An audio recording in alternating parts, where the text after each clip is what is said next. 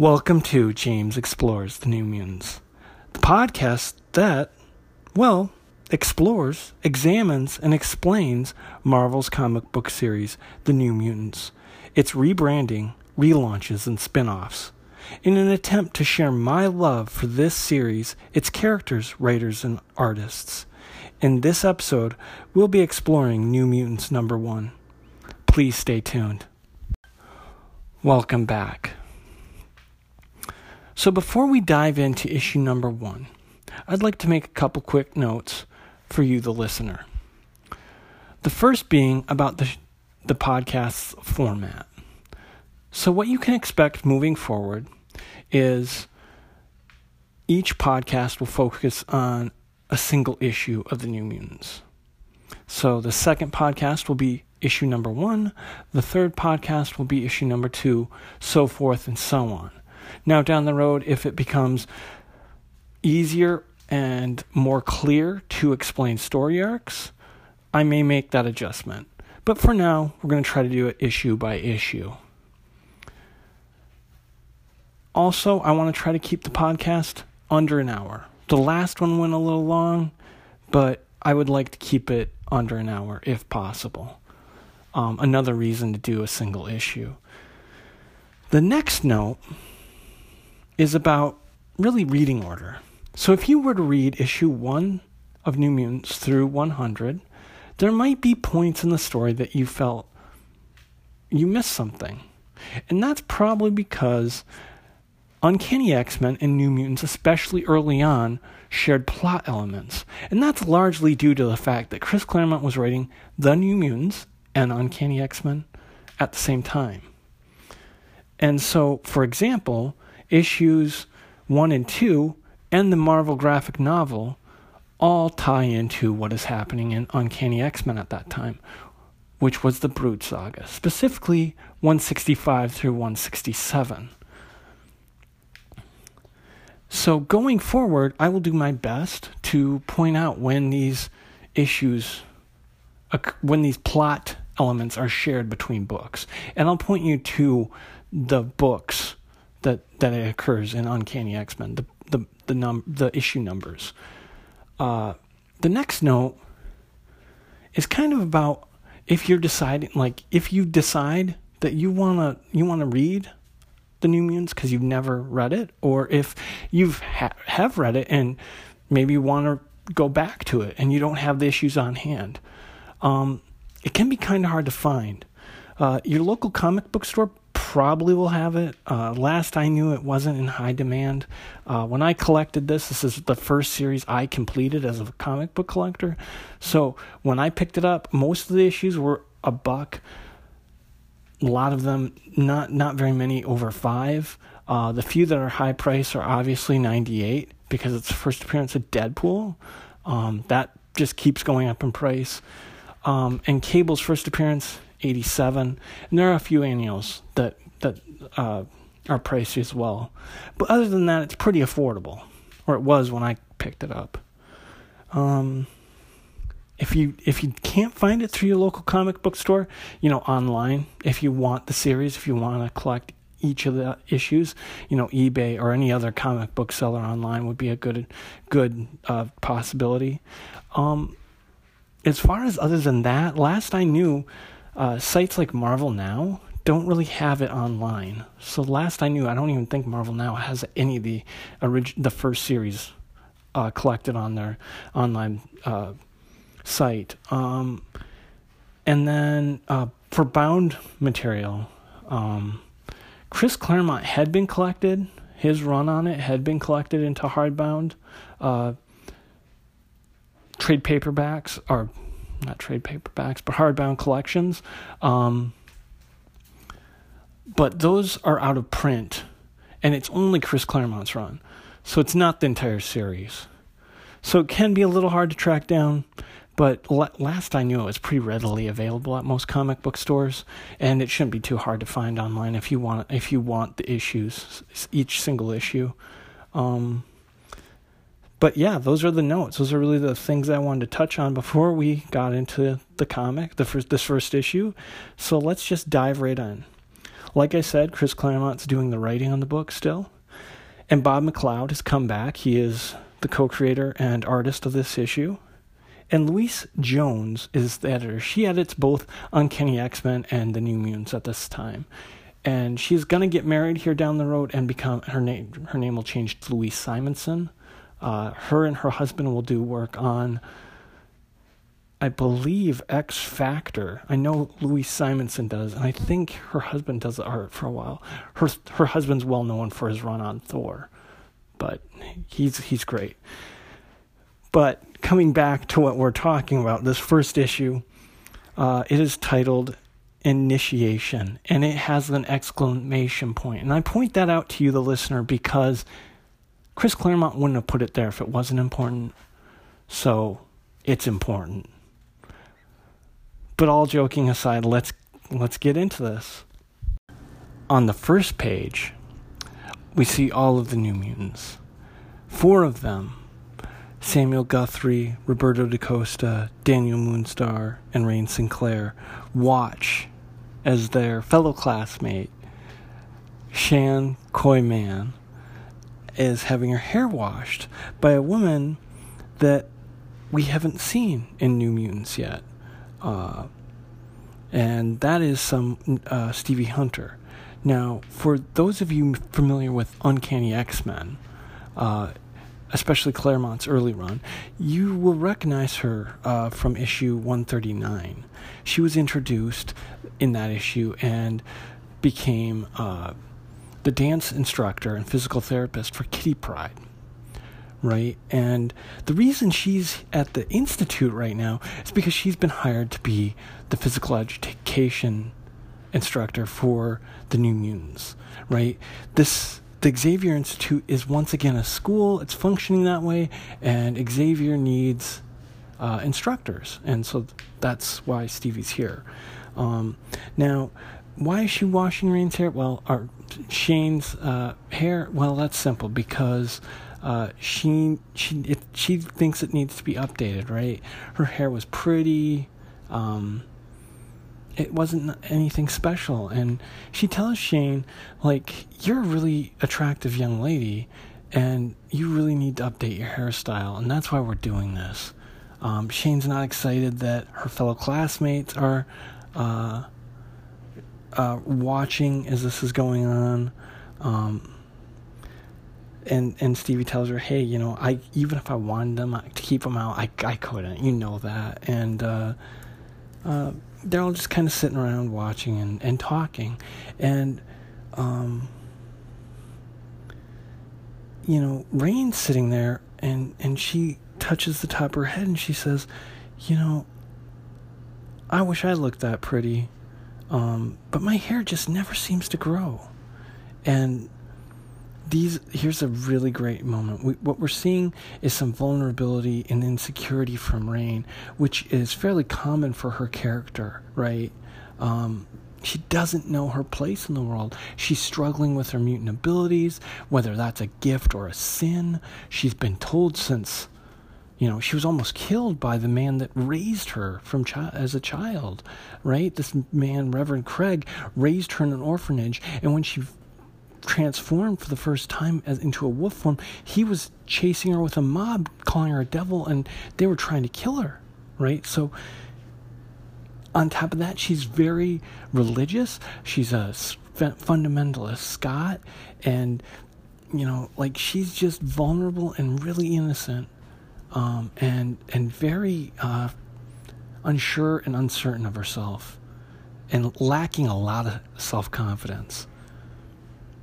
And at this point, after she's made this comment about her hair not growing and just not thinking she's very attractive, Roberto steps over to her, takes her hand, kisses it, and he says,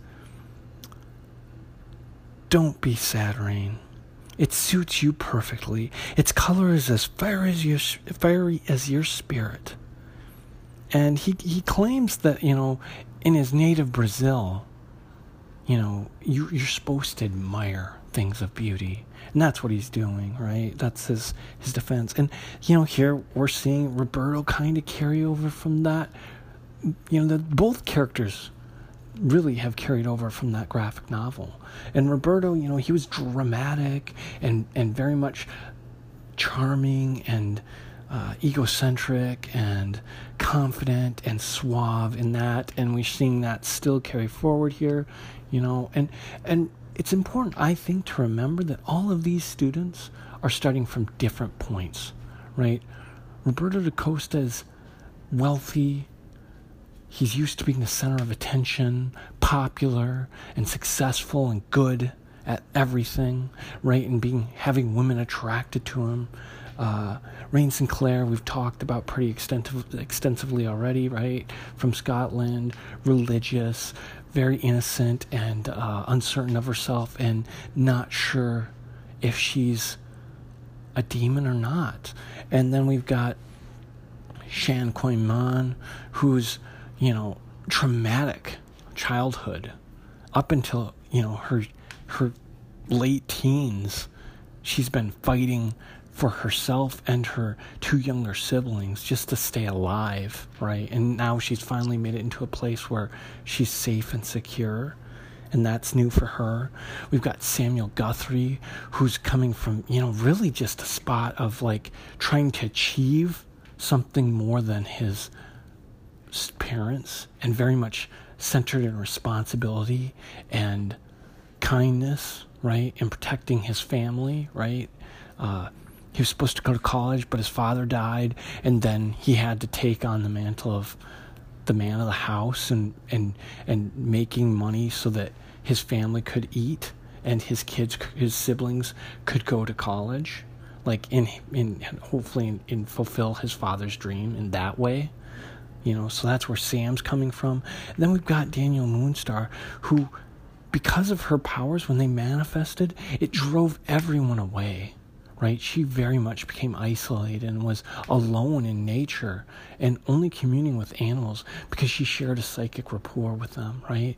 So they're all coming from very different places, and they're all looking for the same things, right? Like, how do you navigate these abilities and achieve your dreams and move forward and grow and change and adapt and become adults? And that's what, I think is so wonderful about this book.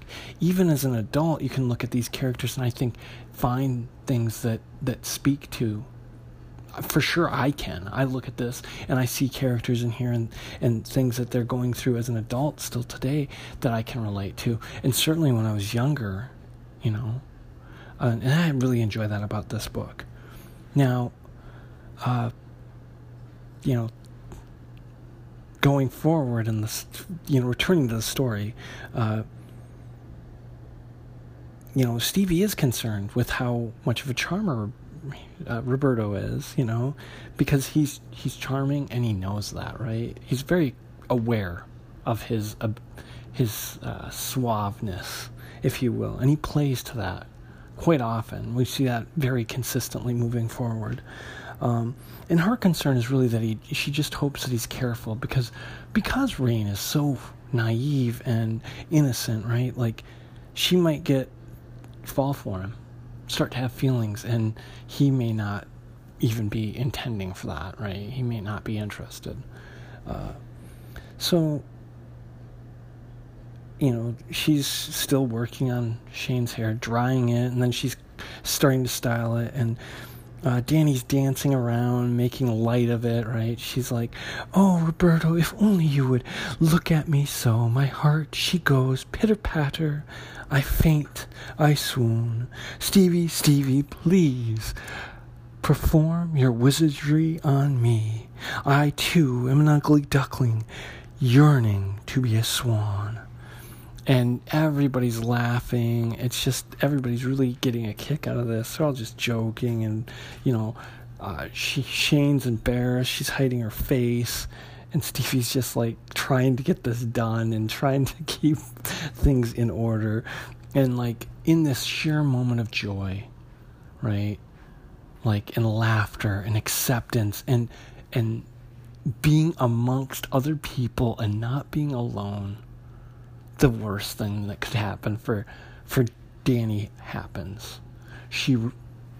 Her powers manifest unintended, and she pulls from Shane's subconscious images of her past.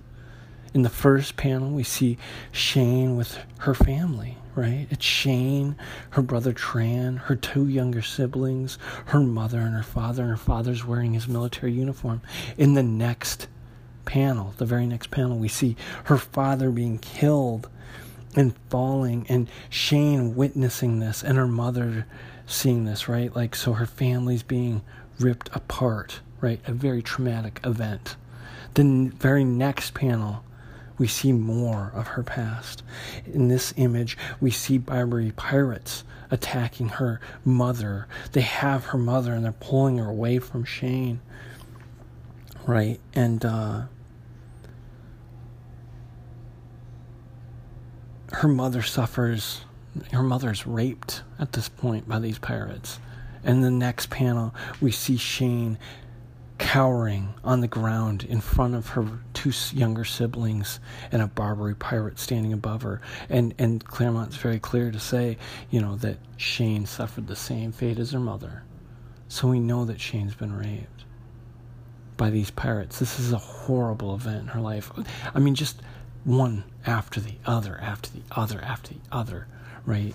And obviously Shane is upset. I don't even know that is a fair way to say this. Shane is enraged at Danny, and Danny's stunned and stupefied, right?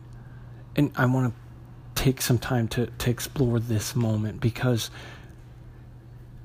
we have seen in so many origin stories with mutants, right, with their abilities, in moments of heightened emotions, right, typically fear, anger, we see powers manifesting in childhood as at puberty, right? And the one I automatically come to, probably because of the movie, but I think it's fairly close to the comic, is Rogue's manifestation. I think she was kissing a boy in the comic as well as in the movie. That's how her powers manifested, right? Like, and she hurts this guy, but this young boy that she's interested in.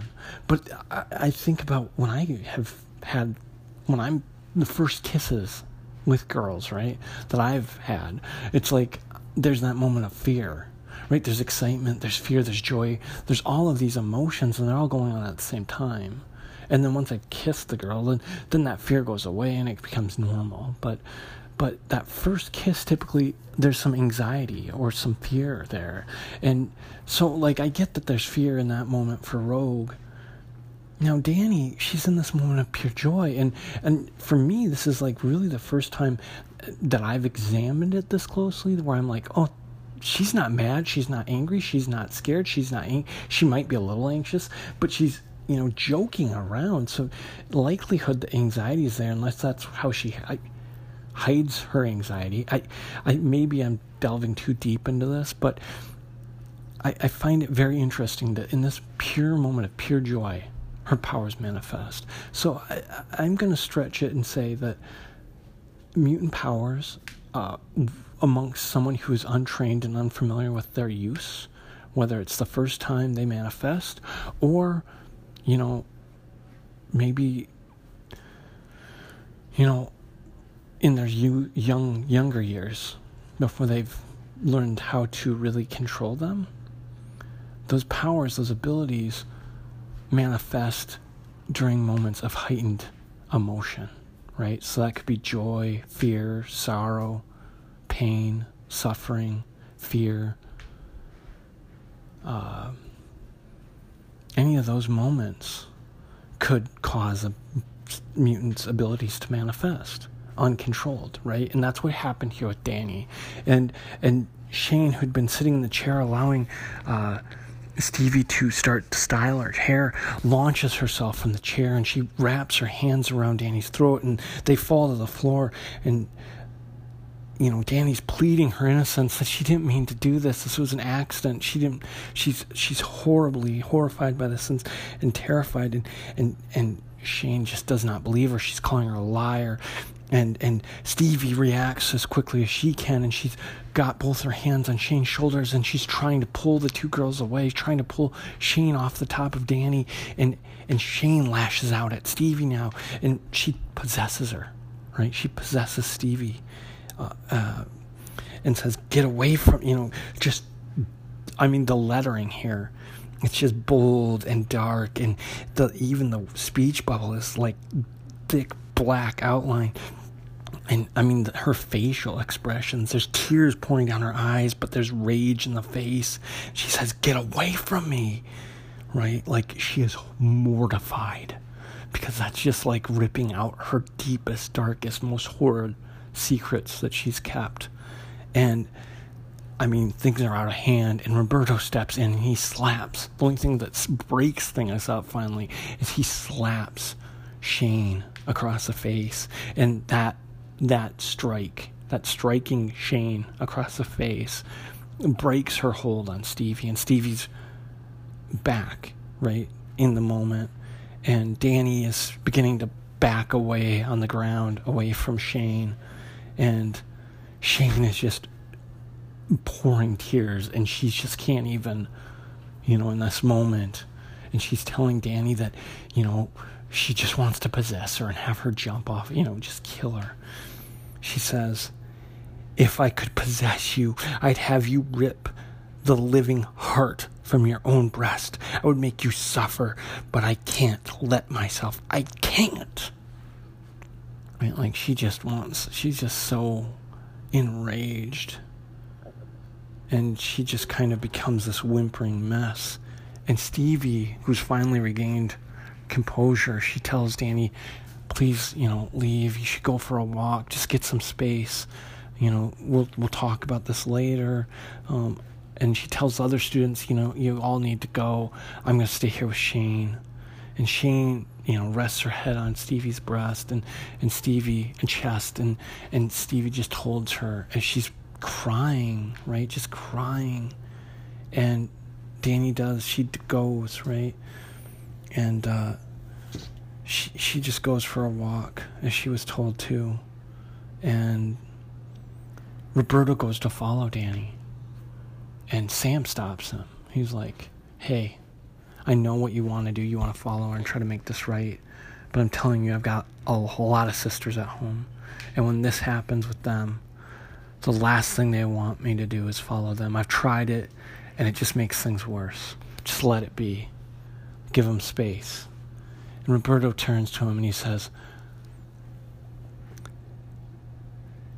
"But it's not Danny alone I am worried about. Shane was not joking when she made her threats, and her powers give her the ability to make them real. And he's just really wanting to go, and he's concerned because those threats are not to be taken lightly." Now, Danny, she's walking through the mansion, right? She's really, I think this is an appropriate time to revisit, right? We've already talked about where Danny was when she first joins this team, right? And kind of where her character's starting at. She is a loner, and she has experienced this before, right? She has driven everyone that she cared about away from her, except for her grandfather, right? Her parents, they're dead, right? And her grandfather's the only one that was there, and he's now dead. And so no one's there for her. She'd driven all her friends away because of this mutant ability of hers, right? She's done this before, and this is just destined to keep happening. And if she's not going to have friends because they won't trust her because of what she did with Shane, and certainly, even worse than that, because how could they want a monster like her here? That's what she's starting to think. They're going to ask me to leave. I'll be lucky even if I stay. I might as well leave. And so she's exploring the mansion as she's thinking, right? And just kind of spiraling downwards into this darker place where she believes she doesn't belong here anymore and that she's going to be asked to leave. And she's exploring this wing that she's never been in, right? Nobody's ever told her about this wing. Nobody's ever showed her this wing. She opens one door, and she begins looking at a pegboard, and she finds a picture of Kitty Pryde being lifted out of the water at like the pond or at a lake or at the beach by Peter Rasputin. And she doesn't know any of these people. She doesn't know who any of these people are in this picture. She does know who Ileana is. Ileana Rasputin's in the picture as well. So I'm guessing that's probably Kitty Pryde's room. It might be Ileana's, but I'm guessing it's Kitty Pryde's room. And then she's exploring further, and she sees an attic. So she pulls the ladder down, and she goes up into the attic. And there's plants everywhere. Plants that run the length of the mansion, right? So it's tons and tons of plants. And most of you probably can guess this is Storm's room. This is Aurora's room. And the plants, the thing about the plants is they haven't been watered, right? They're starting to like droop, really saggy. And Danny decides somebody needs to water these plants. And she does that. So she spends quite a bit of time. She doesn't even know how long, but she waters every one of the plants. Like, gets them a drink, waters all these plants. And when she's done, she realizes, man, I'm hungry. And she figures she probably missed lunch. And just about this moment, as she's finished watering and she's thinking about going to get something to eat and checking on everything, Xavier's mentally calls all the students to the danger room. It's time for them to start their first training session. We jump to London, where Moira MacTaggert has been summoned to speak with the Israeli ambassador. And the Israeli ambassador is Gabrielle Huller. We were first introduced to her in Uncanny X-Men 161.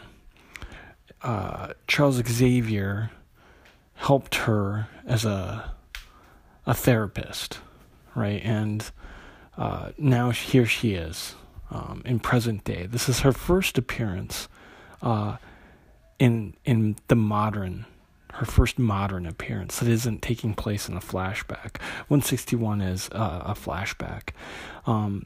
And she invites Moira, who has been accompanied, to meet with the ambassador by Ileana Rasputin. And they sit down and they eat dinner. And after dinner, she explains why she has summoned Moira. She tells her that her son's autistic and is in need of help. Moira's like, well, I'm not a psychiatrist. That's out of my league. Well, she says, well, he's actually a mutant, and that's the main concern. And she tells her, Gabrielle Huller tells Moira that she believes her son is telepathic and possibly telekinetic. Well, Moira's like, well, you actually should be talking to Charles Xavier, my associate. He's, this is his specialty. And she says, well, I want Charles kept out of it. Ambassador Huller doesn't want Charles Xavier involved. Moira's like, well, why wouldn't you want him involved? He's the man for the job. She says, well, I have my reasons. And Moira's like, well, if you want me to help, you're going to have to tell me why. She forces the point, and finally, Gabrielle Huller explains, Charles Xavier is the boy's father. Bum, bum, bum. On the next page, we see Xavier sitting at a control panel, and he is welcoming his students to the danger room, right? All X-Men have trained in the danger room. And we see behind him his students, the 5 students, milling around, talking, and Stevie Hunter's with them. Roberto asks, are we to become the new X-Men? And Xavier sternly says, no.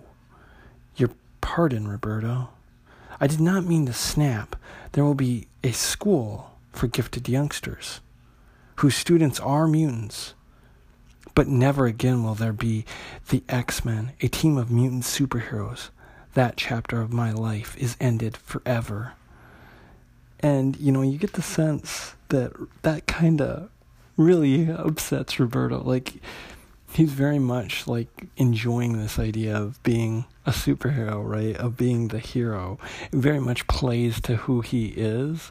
And we'll see further on as the comic continues, he has this obsession or joy for Magnum PI. Like, he really likes the idea of being this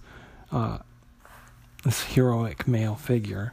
And that would have been something that, a superhero team would have fulfilled great for him. Another aside, this is my Xavier, right? Like, this is my Professor X. I see him as this tutor or guide, this teacher of mutants, right? Like, helping them to achieve their potential. And you really see that Xavier in the New Mutants. He's not constantly running around trying to, fake his own death or like manipulate events or manipulate people through his abilities, right? And he's not doing that in these issues. And he's very much aware of, like, he's not trying to groom these students to become superheroes. He's trying to prevent that. He's trying to help them and keep them safe. That being said, he explains to them that the Danger Room is a training facility, right? And he has it set up as a gym right now, right? There's gym equipment on the floor, and the students are like, that's not that impressive. But he explains to them, like, to really master your abilities, to really hone and master and control your mutant abilities, your bodies need to be in peak physical condition, right? It's very important. But they're not impressed, and that's not something that really excites them. And he decides, well, okay, I'll show you what the X-Men had been doing before they disappeared, the last program they'd worked in. And he punches in some stuff on the controls, and the room, as they watch from the control booth, the Danger Room transforms into a prehistoric jungle or forest, and there's this giant monster on the ground, and he's huge, and they're just shocked and surprised and in awe of this. And all of a sudden, this monster leaps up at the control booth, and they roars at them, and they jump back. The students jump back, and we see Roberto and Rain. They transform, right? They both have powers that change their appearance, and in a blink of an eye, in an instant, it's gone. And they're just shocked. Rain comments, "It's magic," and Xavier explains, it's not. This is some of that's real down there, some of it's holographic images, and it can be deadly. Like, this is an extremely difficult program, and it's nothing that you'll be looking at anytime soon. But he does explain to them that he's going to he's going to have them go through their first Danger Room session, just to kind of test them and see where they're at with their abilities and what they're capable of doing. And it's a simple test. You simply just have to get from one end of the Danger Room to the other and exit. And he asks for a volunteer. Who's going to go first? And Cannonball, Sam Guthrie's the first. He goes down.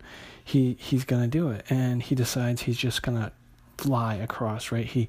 His legs ignite, and he is rocketing across the room in his cannonball form, and all of a sudden there's this big wall, this metal wall that shoots up in front of him, and he smashes into it and falls to the floor, falls to the ground.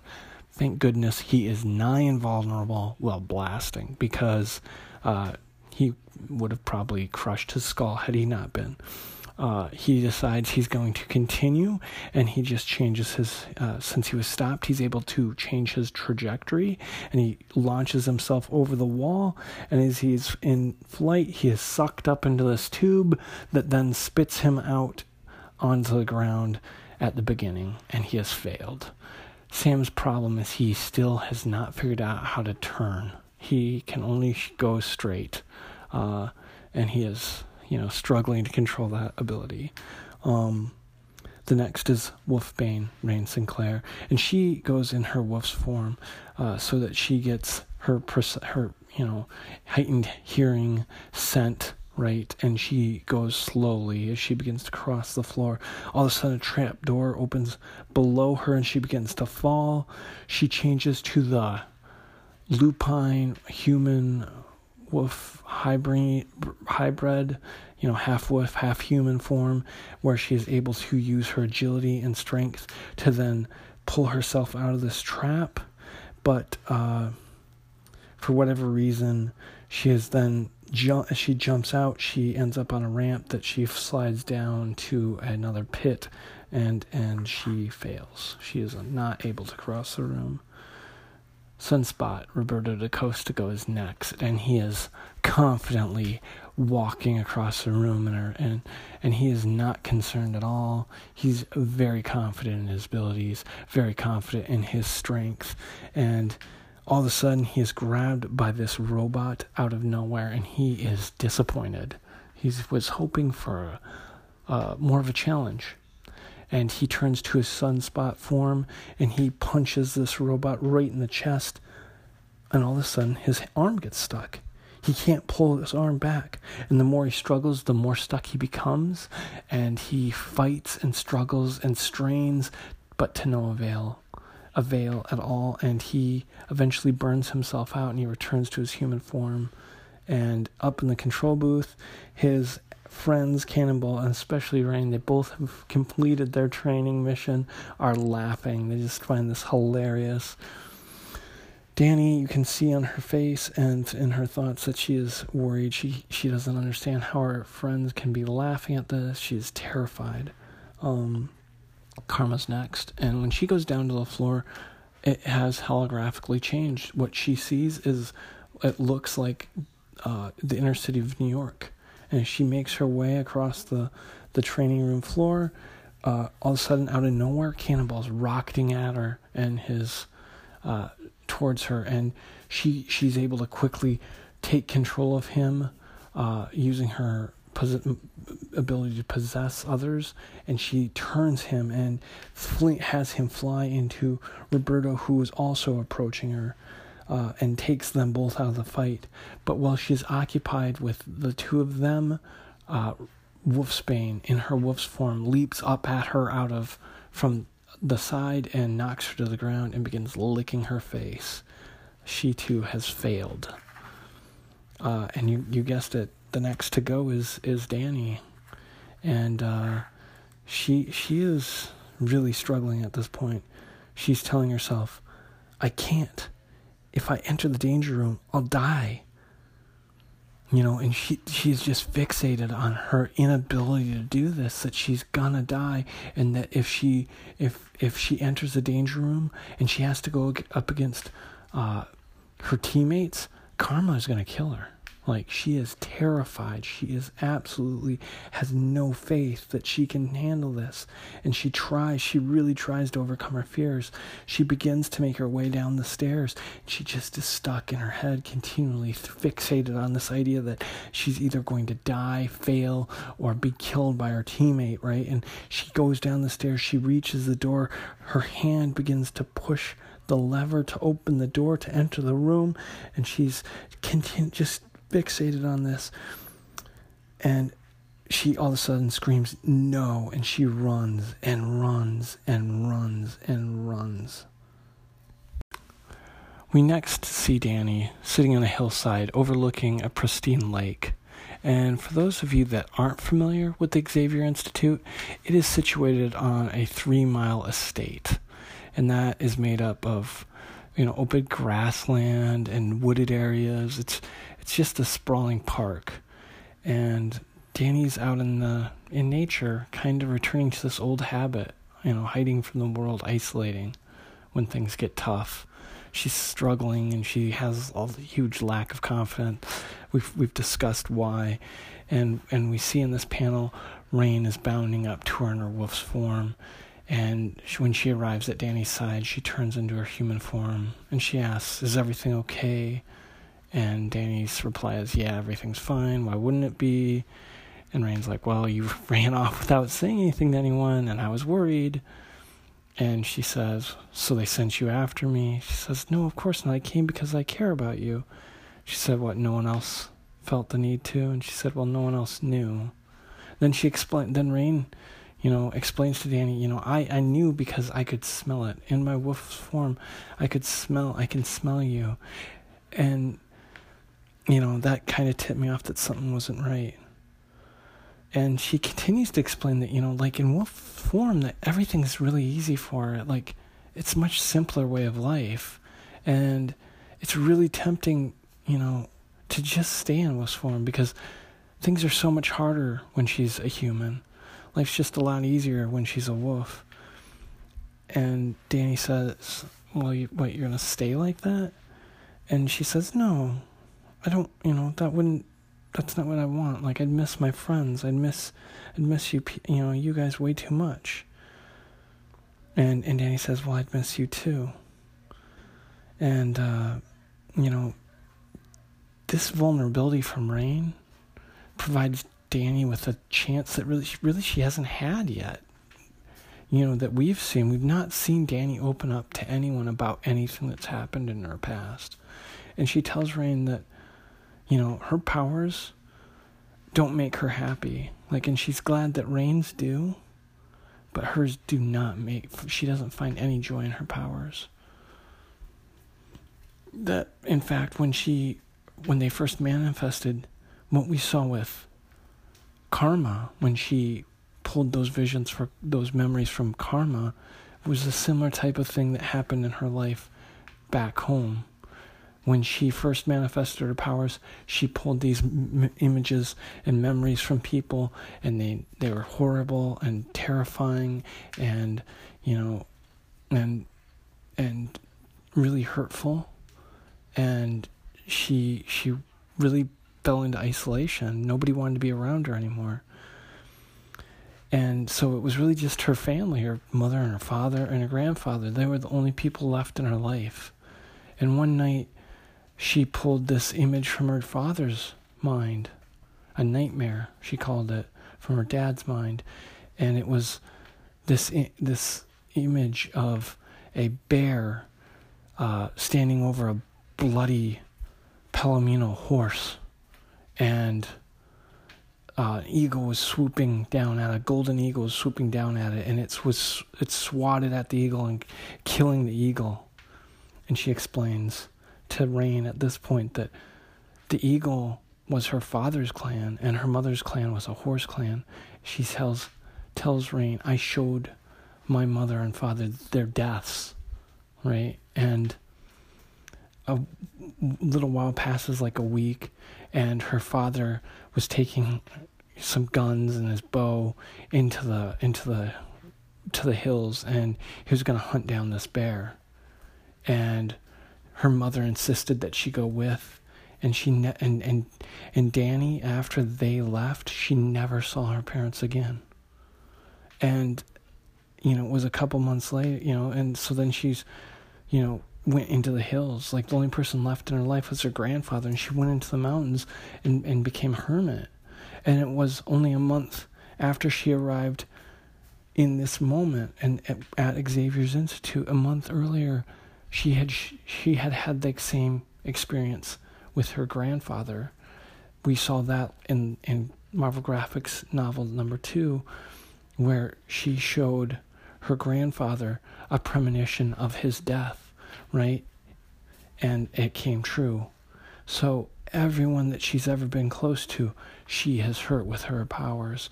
And she's just, really unsure of herself. And, doesn't want to continue to hurt people this way. And Rain says, Danny, Karma, Shane, she knows it was an accident. Like, none of us blame you. It'll be okay, and really reassures her. And by the end of their conversation, I think that there's already a bond that was beginning to form just because of their rapport with each other when Rain was in a wolf form. Danny really has a telepathic rapport with Rain, and so that was part of it. But I think those two characters really bond in this moment. It's a really important scene and something that shouldn't be overlooked at all. It's great for both characters' development. We learn a lot about those characters, and we really see that they have this commonality of isolation and being alone. There's a honk of the horn, and it's Stevie. She's taking the students into town, but Danny decides not to go. And Rain bounds down the hill. She jumps through an open window in her wolf's form into the back seat. Where Roberto and Karma are both sitting, and Roberto's like, "Watch out, you're gonna rip my clothes." And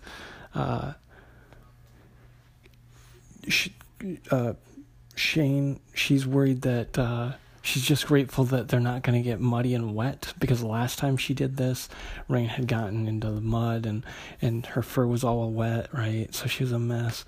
And Sam, who's in the front seat's looking back, he's like, "Well, I sure hope she doesn't pull this stunt when she's fully grown."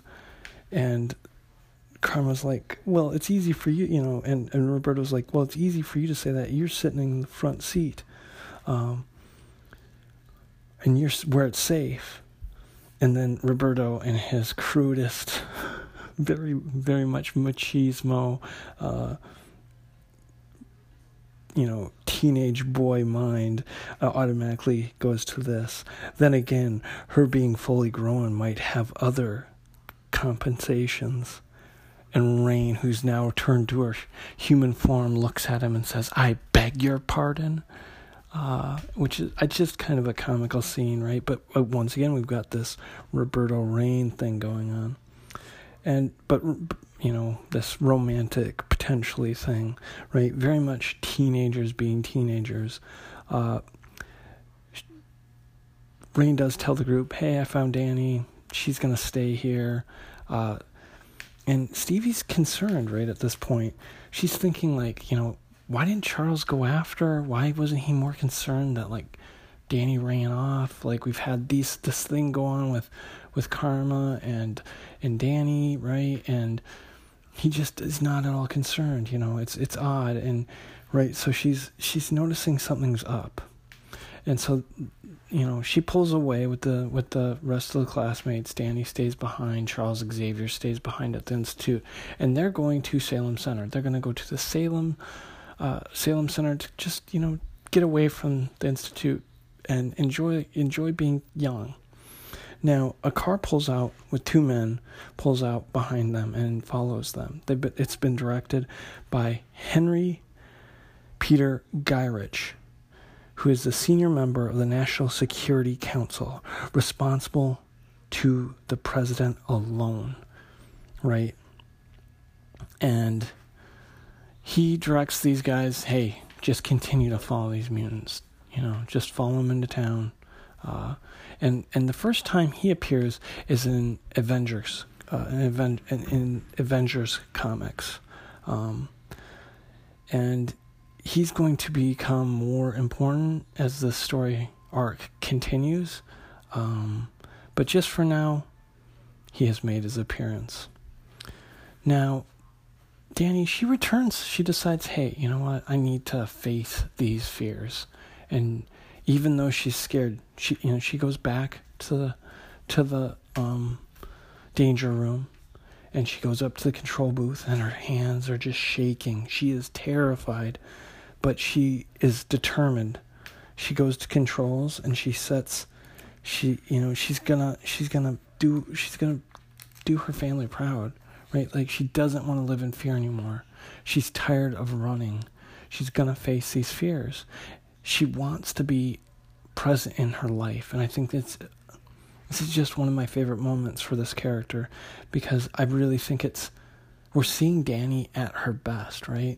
And this is the Danny that, like, she made this choice. And this is the Danny that, like, right, there was two choices, the one where she could have just run for the rest of her life, or this one, and this path takes her on a very amazing course. Her character's growth after this point is amazing and wonderful, and I love it. So she sets the controls. She'd watched Xavier, so she knows what she needs to punch in to run her training session. And it's the same premise. She just has to cross the danger room. And so she goes down to the danger room and she enters. And she notices right away that she can't use her powers because her abilities won't work on robots. And that's what she's faced with. A whole bunch of robots on the danger room floor. And all she has to do is try to avoid them and then get to the other side. Well, she can't rely on her powers, like I said, because her powers don't work on robots. They only work on humans, maybe cyborgs and animals, but not on these robots. That's the important thing. And so she realizes very quickly that she's going to have to figure out another way to do this. And so she relies on her athleticism and agility. And she dodges, skips, bounces, leaps, and evades through this group of robots to get from one end of the danger room to the other. And at the end, she jump kicks one and sees the exits there, and she leaps through the door. And she has reached the end, and she's overjoyed. She's ecstatic, right? She's, exclaims, "I made it. I passed the test." And like, she's overjoyed. You can see it in her face, and just relief. Right? She's relieved and overjoyed to have reached this moment. And at the end, she's outside the danger room, and all of a sudden there's a zap, and she is hit with a blast of some sort, and she lays on the ground. She's knocked unconscious, and then she's taken back into the danger room. And we see an image of her laying on the floor, her eyes closed, motionless, and above her is the control room to the danger room. So, and in the very next panel, we see a hand pushing buttons on the control in the danger room, and we see it says, "Danger, safety interlocks, off." And down on the floor where Danny's beginning to stir, she's lifting her head off the ground, and she's beginning to take account of what's occurring around her, and the danger room has returned to this prehistoric forest that it had been when Xavier first introduced the New Mutants to the danger room, right? He showed them that X-Men training program, and that's what's been plugged in. And we see that very same monster moving towards Danny. And that's the end of this issue. James Explores the New Mutants is recorded in Iowa City, Iowa, and produced by myself using the Anchor app. New episodes are available every Wednesday through Anchor, Google, and Stitcher, to name a few. You can reach the podcast on Twitter at ExploreNewMutant or via email at explorethenewmutants@gmail.com. This Anchor app also has a great voicemail feature, which allows you, the listener, to send me questions or submission ideas that I can then add directly into the podcast. So it's a really cool way for you, the listener, to become personally engaged and involved in the podcast. And I encourage comments, questions, ideas to be directed to to either Twitter or the Gmail account, or even through that voice message. I would love to be able to add some listener voices to this podcast. It'd be great. So next week we'll dive into issue number 2, and entitled Sentinels, and I'm really looking forward to that. Until then, keep reading those comics.